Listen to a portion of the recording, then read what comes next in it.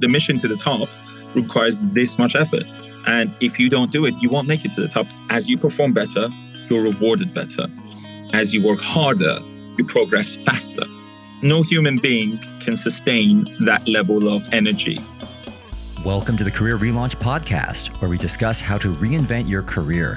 My name is Joseph Liu, and I'm here to help you gain the clarity, confidence, and courage to overcome the challenges of making changes to your career so you can do more meaningful work and enjoy your professional life. In each episode, I feature people who have stepped off the beaten path to reinvent their careers. We talk through their unique personal journeys, the challenges they overcame, and the lessons they learned along the way to help you understand what it takes to relaunch your own career. Today, my guest is going to share his story of going from a corporate lawyer to a workplace well-being consultant. We'll discuss the dangerous side of work hustle culture and the hidden costs of relentlessly climbing the corporate ladder. Afterwards, during today's Mental Fuel, I'll discuss the importance of considering not only the current state of your career, but more critically, the direction your career's headed. Today, I'm speaking with Tom Kia, who transformed his legal career from a troubling low point where he was really struggling mentally as a practicing lawyer in London to now living a much happier, fulfilling career in life.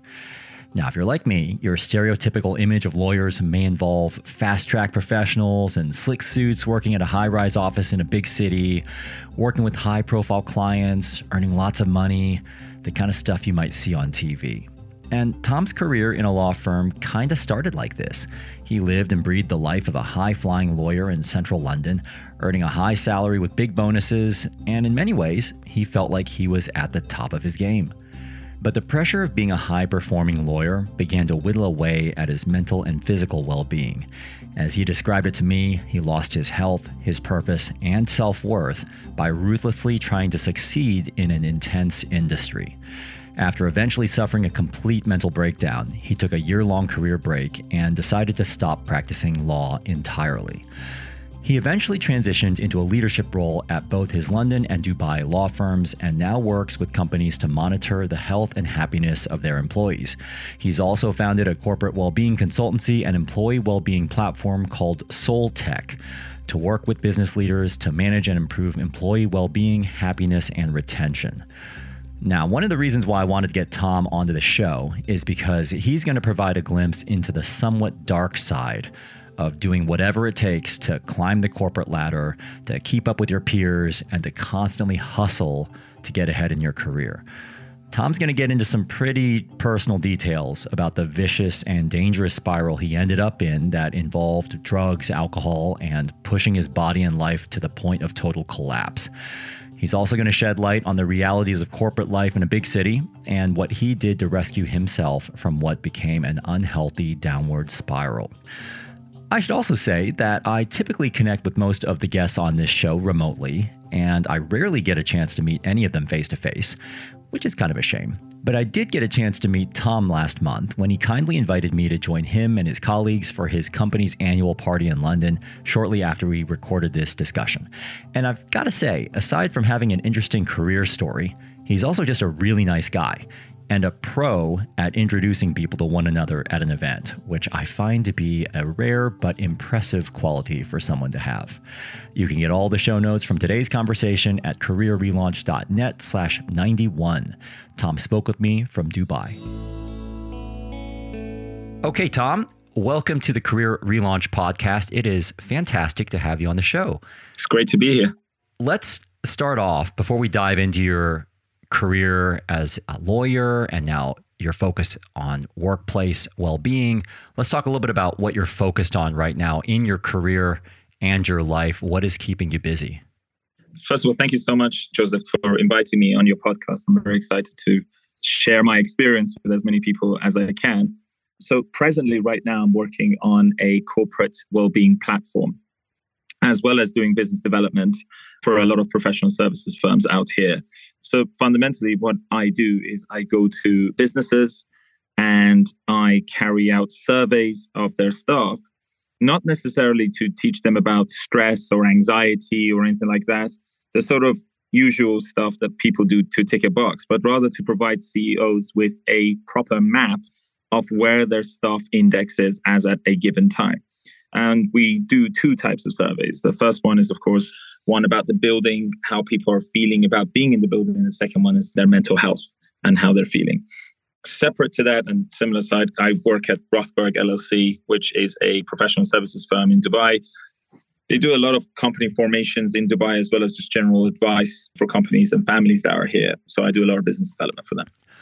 Very interesting. And it sounds like this well-being topic is extremely top of mind right now, especially post-pandemic. I guess we're currently still in the pandemic, but I know in most of the surveys I'm looking at, because I focus on career change, a lot of people are starting to look much more at emotional and physical well-being in the workplace. So it sounds like you are in the right space at this moment in time.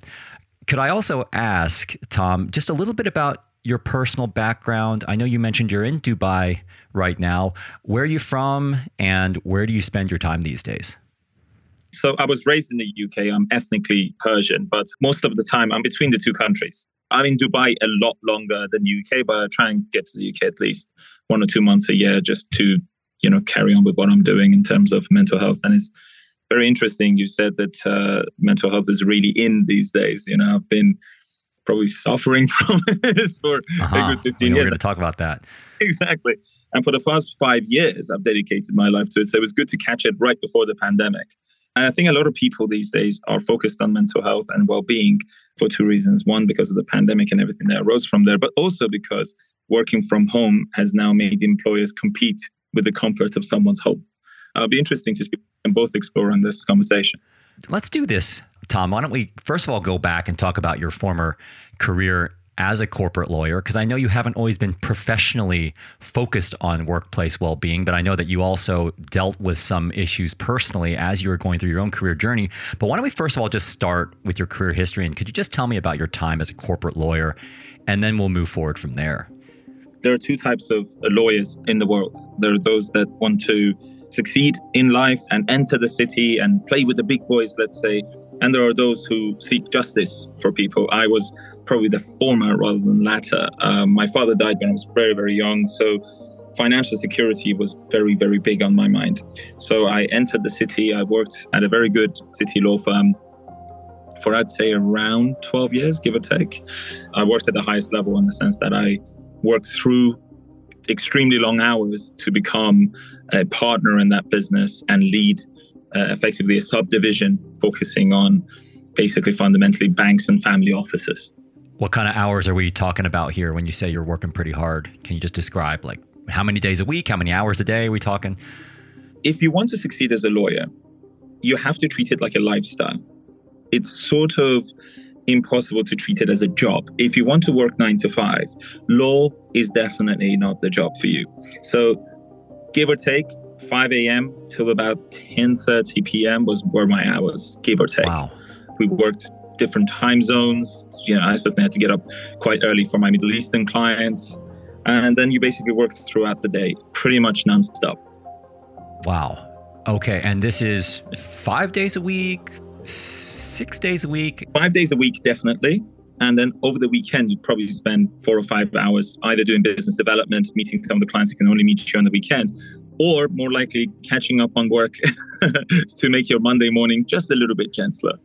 Rightly or wrongly, I guess my perception of the world of law is driven by my direct experience working with lawyers, maybe related to my business, or maybe if I'm buying a house, but probably more often than not, just kind of what I see on TV. And that may not be fair, but Law and Order, Suits, like how much do you feel, though obviously it's not an accurate representation of the real world, but what were your perceptions going into law versus your direct experience as a lawyer?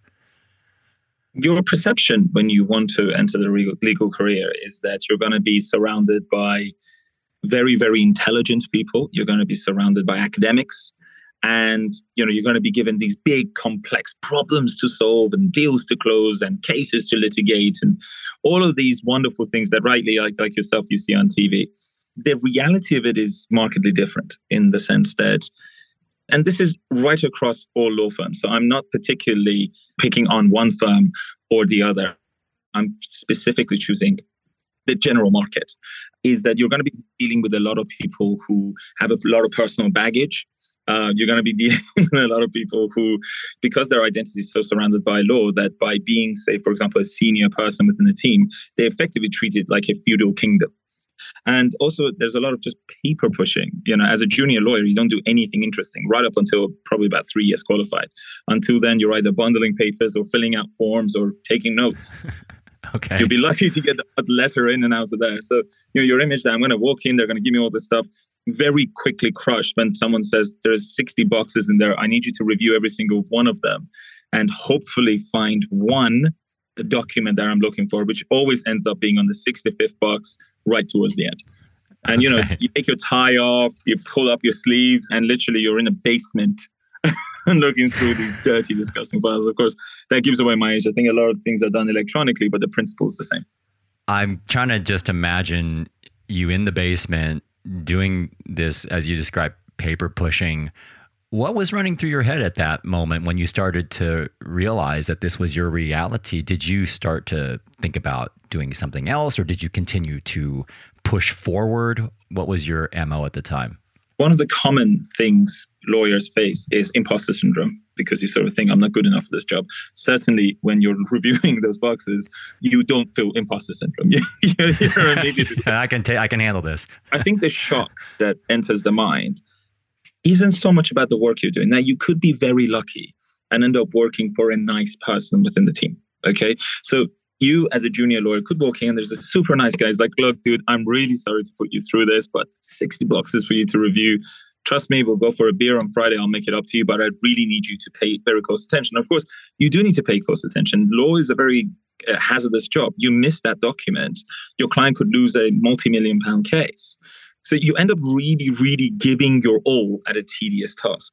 But in my case, for example, I was quite unlucky in the sense that I ended up working with not so pleasant people. There was one person who was awesome that I worked with, but you're told probably in very demeaning ways to do your job. You're treated very, very harshly. And it's that makes you reconsider whether you want to do this. Because when you speak to other trainees at other law firms, they're like, oh yeah, there's this guy, he's so horrible. He threw a stapler at me. And you're like, wow, compared to him, I've got it pretty good. But if this is the best out of all my friends, do I really want to do this? But the financial security point that I mentioned earlier really requires one to sort of step in and just take it. Now, before we talk about what impact all this had on you mentally and physically, I did have one question that you alluded to when we first spoke, which was a dynamic that I think exists in many corporate environments, which is that unless you're at the top of the food chain in an organization, you're investing a lot of energy to try to get to the top. Could you describe what your experience was in not only climbing the corporate ladder, but wanting to climb the corporate ladder within a law firm?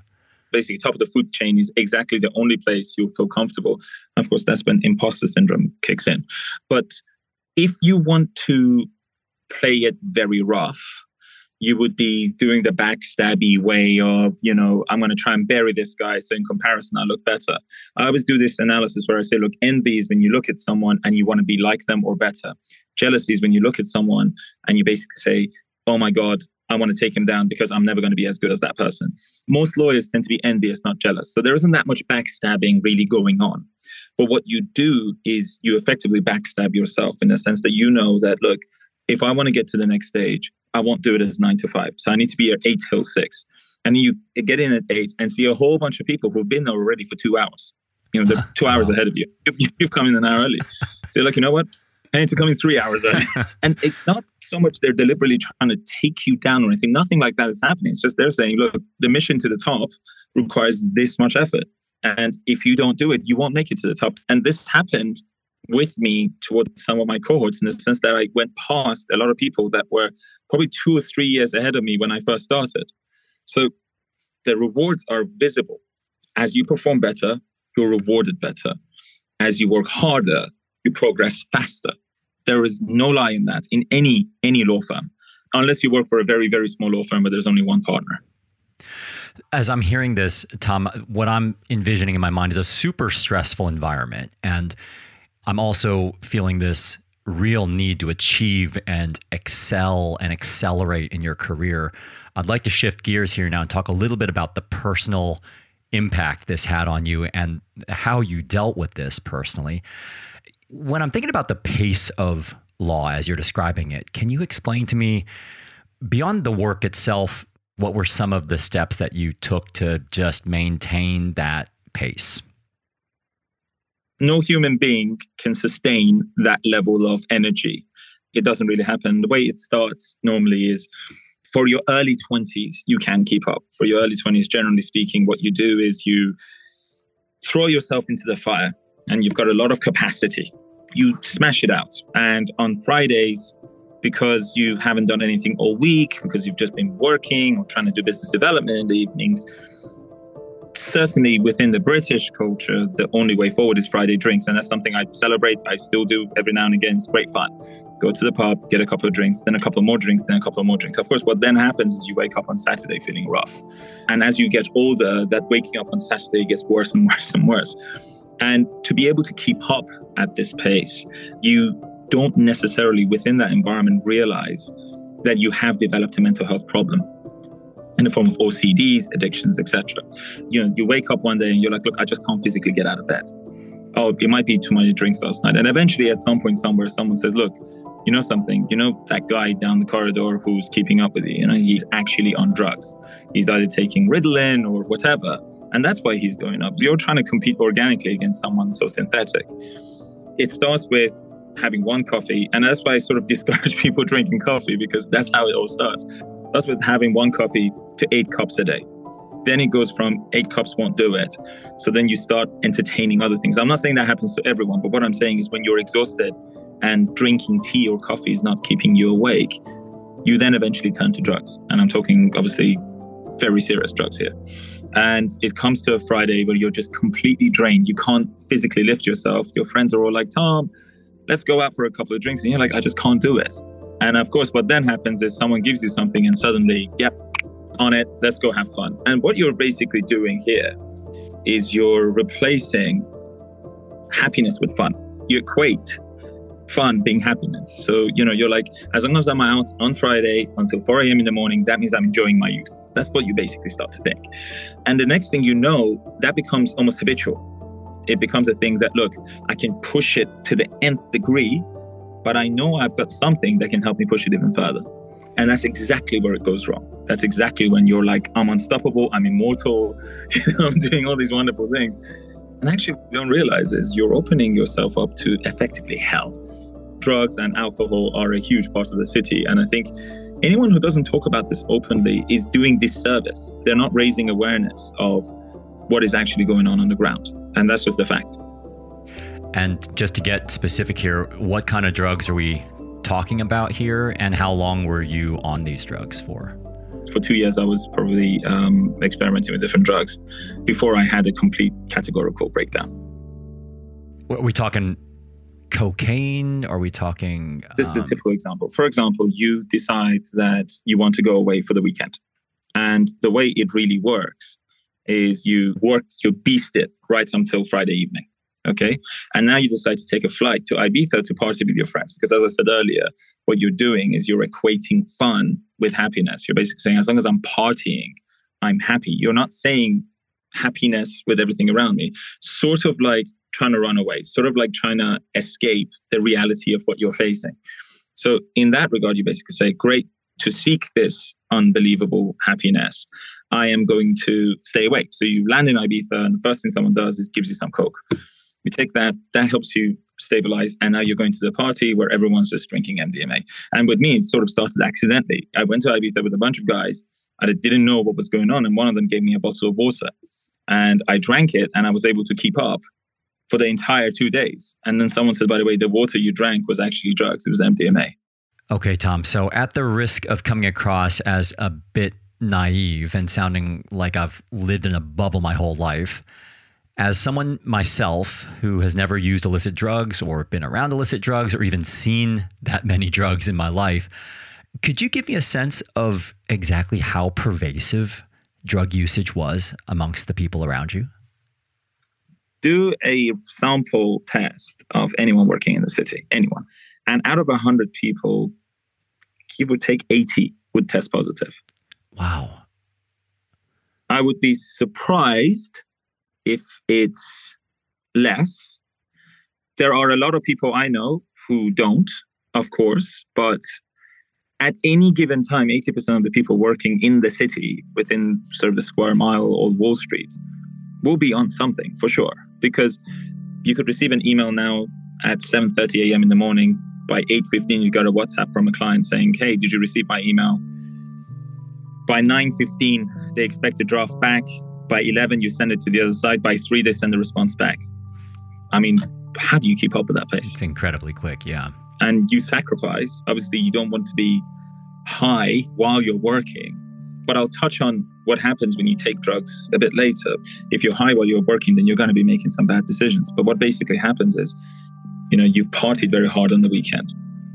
And now you're feeling the pain, because what drugs do is they take you up and then you come crashing down.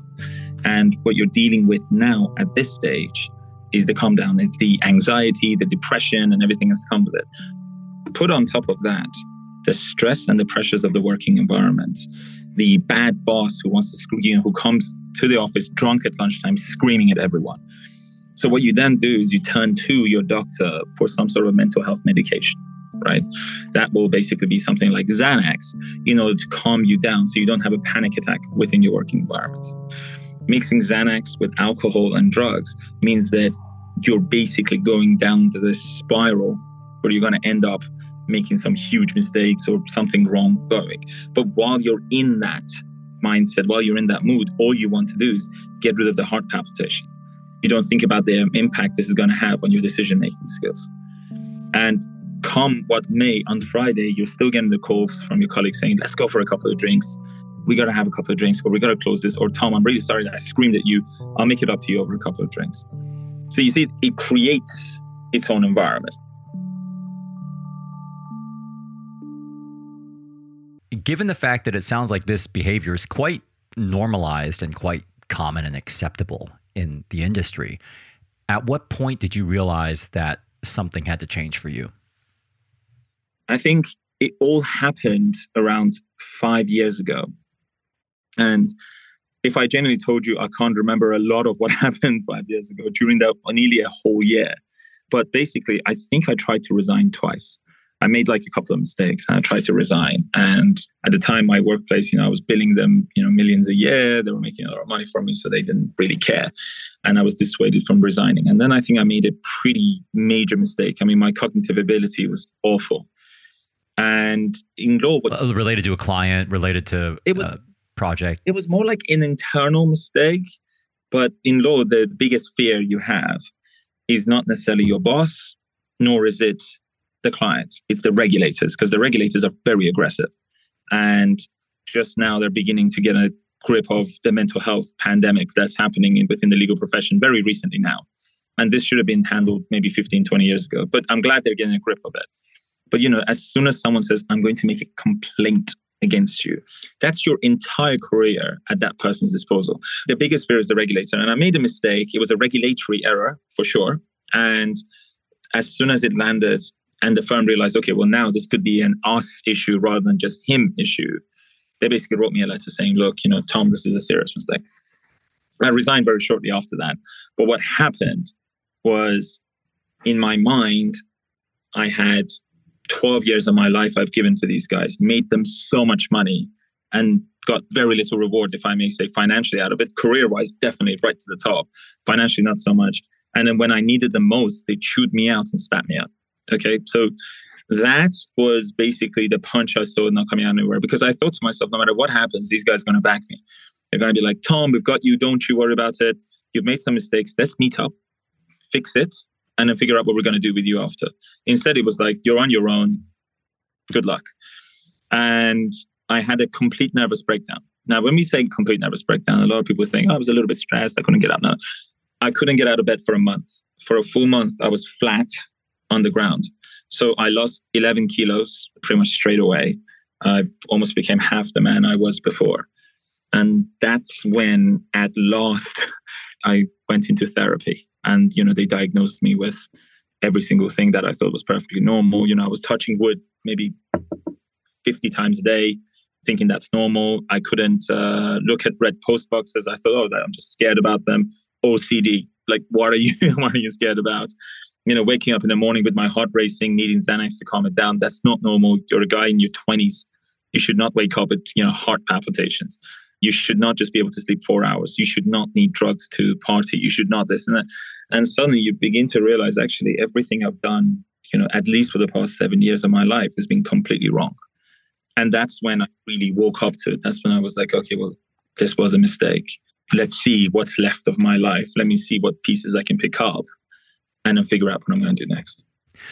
So you're describing what I often hear from people, may not be to this extreme, but there is a point where you hit rock bottom in your career and your life, and it forces you to then wake up, come up for air, and figure out what you want to do next. How did you go about figuring that out? The first thing was that I needed to close off whatever happened with my former workplace and get closure on it. So therapy was the first thing. And I say to people, look, sports and therapy. Sports because your body and mind are connected. Therapy because your body and mind are connected. So when you go to therapy, you're basically training your mind. You're making it stronger. Now, some people like to do meditation. Phenomenal. No one on earth is going to tell you meditation doesn't help. Plenty of studies have proved it. Buddhists have been doing it for thousands of years with wonderful effects. In fact, a lot of stuff you learn in therapy are about mindfulness, which has been, in the Buddhist culture for thousands of years. So first it was, let me just lift myself physically up and be able to be active again, which I did through therapy. How quickly were you able to get off of the drugs that were causing these highs and lows? Right. So the drugs were instant because when I went to my psychiatrist, he basically turned around and said, there's absolutely no way I'm treating you if you're involved in any of this stuff. You can't touch this. This is going to kill you. I thought that it was the drugs that made me make the mistakes that I did.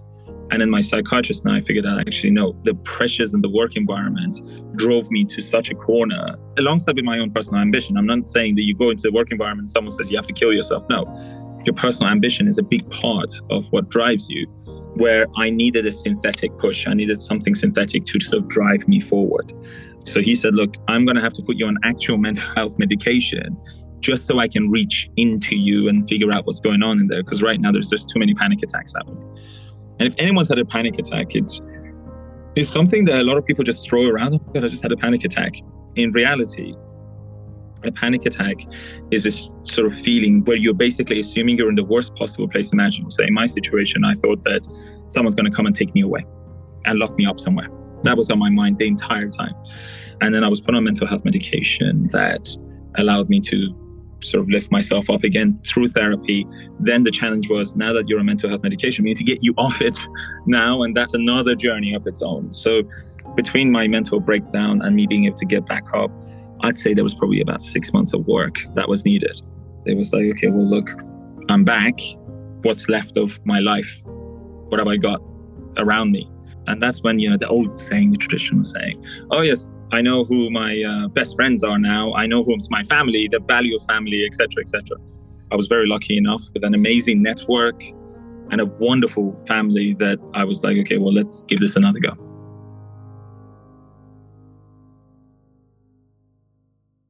So it sounds like the therapy was helpful, time was helpful, just stepping back away from that high pressured environment was useful. Was there anything that ultimately tipped the scales and opened your eyes to the idea of then helping set up law firms, helping with business development? How did that open up for you? The thing that comes to mind is that this was entirely avoidable. I realized, again, in therapy, that I could have quit a lot earlier, worked in a much better environment or created a better environment and not had to suffer the way I suffered.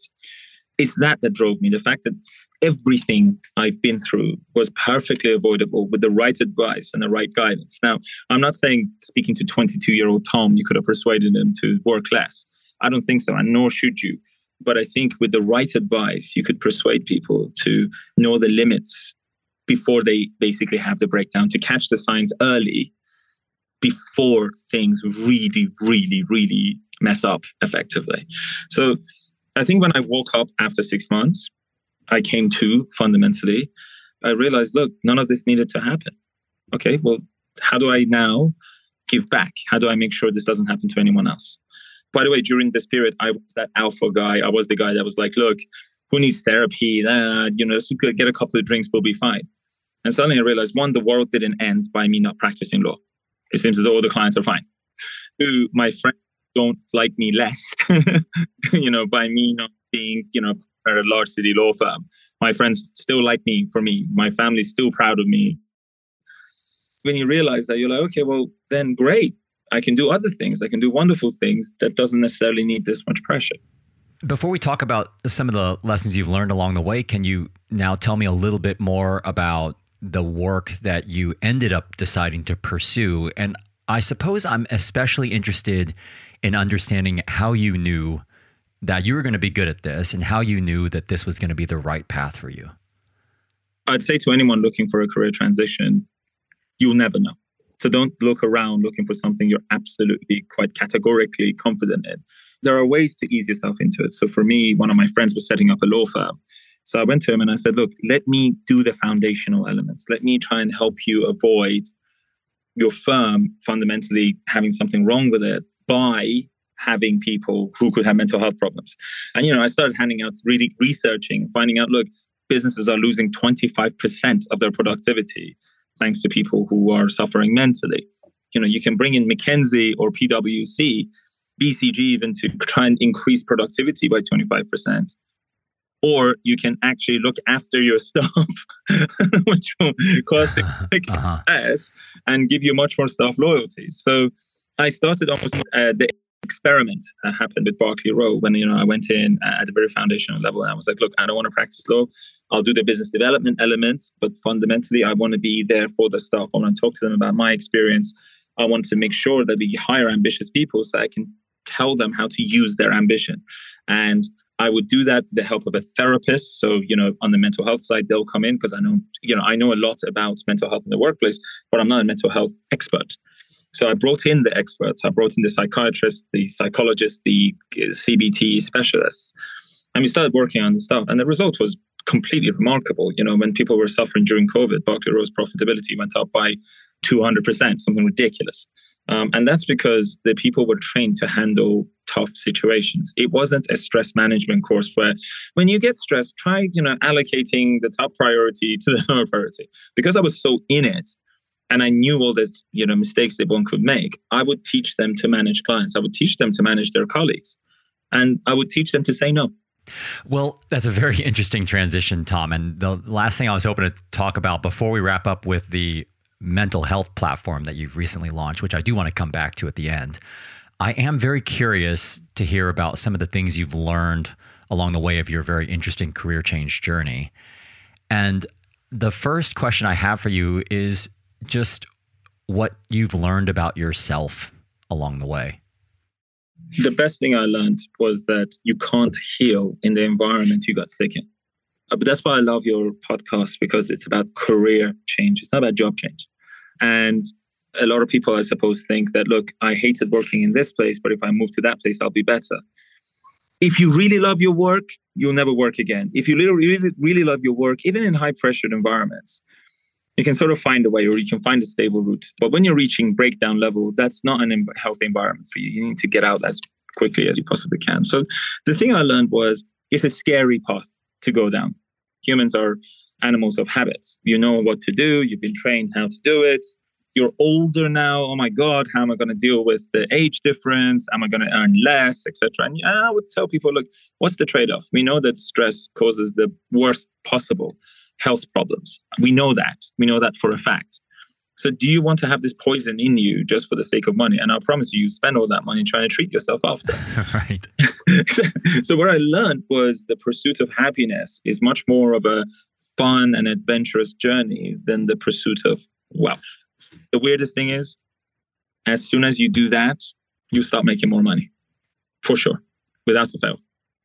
Yeah, that's really interesting, Tom, because something you mentioned there about getting out of the environment that caused you to be sick. One of the questions that comes up a lot in the line of work that I do is from people who have this belief, and I suppose this is fueled by just common wisdom, that it's much easier to find your next job when you're currently employed than it is if you resign from your job that you don't like and then you're unemployed, then you try to find a job. What's your perspective on that? And I suppose I'm most interested in trying to get a sense of whether you felt like you could have healed if you just kept the stable full-time job while you're trying to figure out what to do next? Each person's different, right? I had the luxury of not having a wife and kids. So, I could almost afford, in quotes, to move back into my mom's place and figure out the next step. I think, as with anything in life, imagine you're removing a plaster from your injured finger, right? Pull it. There is no point doing it slowly. You're just making the thing lost. And I think the best way to relaunch your career, the best way to change, is to put yourself in a very, very difficult spot. And that is quit your job. Now you have no other option but to move. That environment has made you sick. That environment has made you want to go. No money's worth it. No one can pay me genuinely anything to go back into that environment ever again. I would say, do it instantly. Don't wait. Forget anxiety.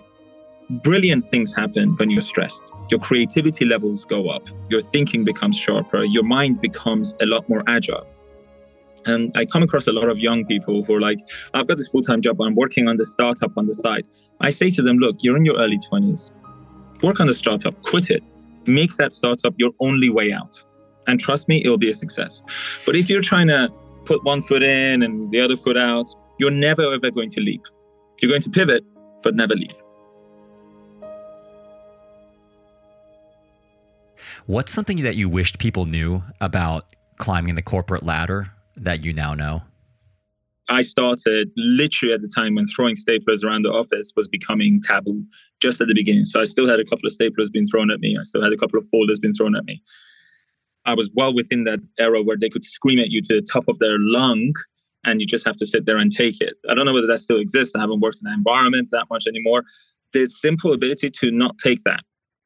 I wish I knew at the beginning that just being completely loyal is not the answer. You work at a place for 4 years, you get everything you want out of it. Now, if that environment is no longer healthy for you, experiment with a new one. You lose nothing as a result. You literally lose nothing if you just leave. And for me, I chose stability and loyalty over happiness and a little bit of risk. And a final question for you. You alluded to your 22-year-old Tom before. And I was curious what you would tell him now about making a career change. 22-year-old Tom was an unstoppable beast. I kind of to conquer the world. You want to become super rich. You want to have this, and that. And the beautiful thing about a career change is that your ambitions never really die. You don't have to completely, kill yourself and become dull and some sort of a middle manager somewhere stuck. I would tell 22-year-old Tom, work for 5 years and set up your own business. That's what I would say. Because I was very entrepreneurial. I'm still entrepreneurial, but I was raised within an environment where you're told that the best possible outcome is being employed. I would say no. If you're entrepreneurial, have a go at it yourself. Trust me, you'll find amazing things once you start working for yourself. And I would tell him, Jesus Christ, look after your mental health. I mean, if there was a me when I was young and someone like me came to our office and he said, guys, this is how you avoid regulatory pitfalls. This is how you avoid having problems in your job. And the answer to that simply is look after your mental health.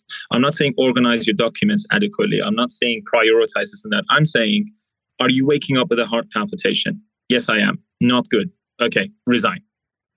Period. Aggressively so. Are you having only 4 hours of sleep and you're stressed when you go to bed and you're stressed when you're waking up consistently over a month? Because sometimes just jobs are stressful. You're going to be stressed for a month. That's fine. But if it's consistent, quit. Quit straight away. You're going to make a mistake. You're going to do something stupid. Can you tell me that you can't remember what happened last month in your 20s? Yeah. Okay, quit. When I go into businesses, I just tell the staff what's not normal.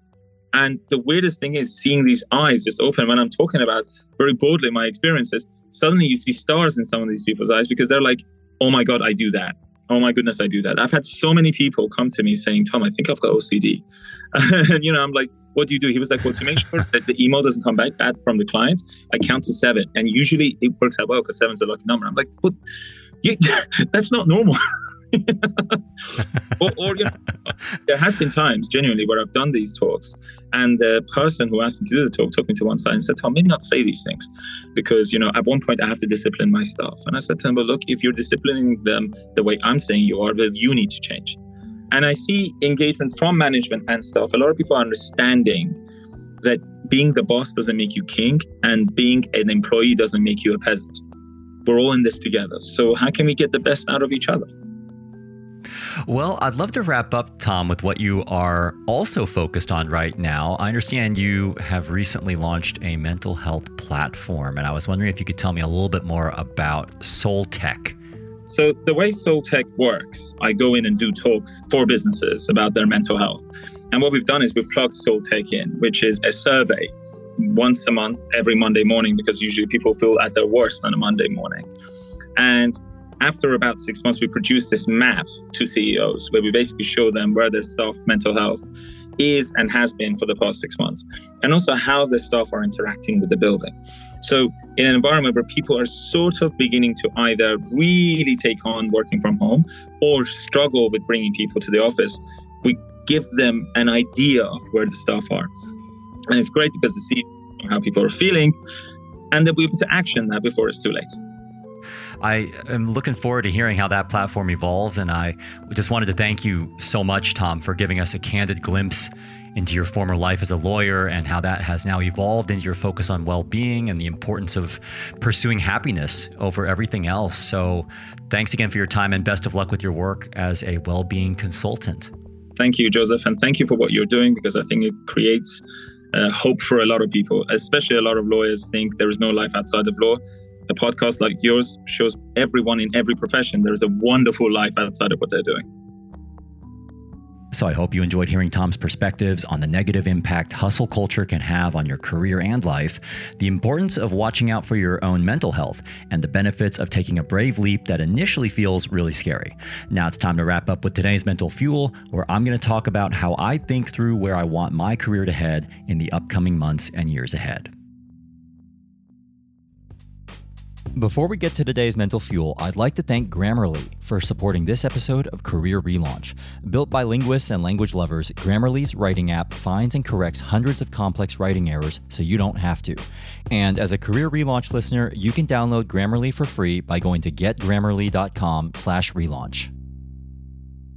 This is the part of the show called Mental Fuel, where I finish the show with a brief personal story related to one of the topics we covered today, and wrap up with a simple challenge to help you move forward with your own career goals.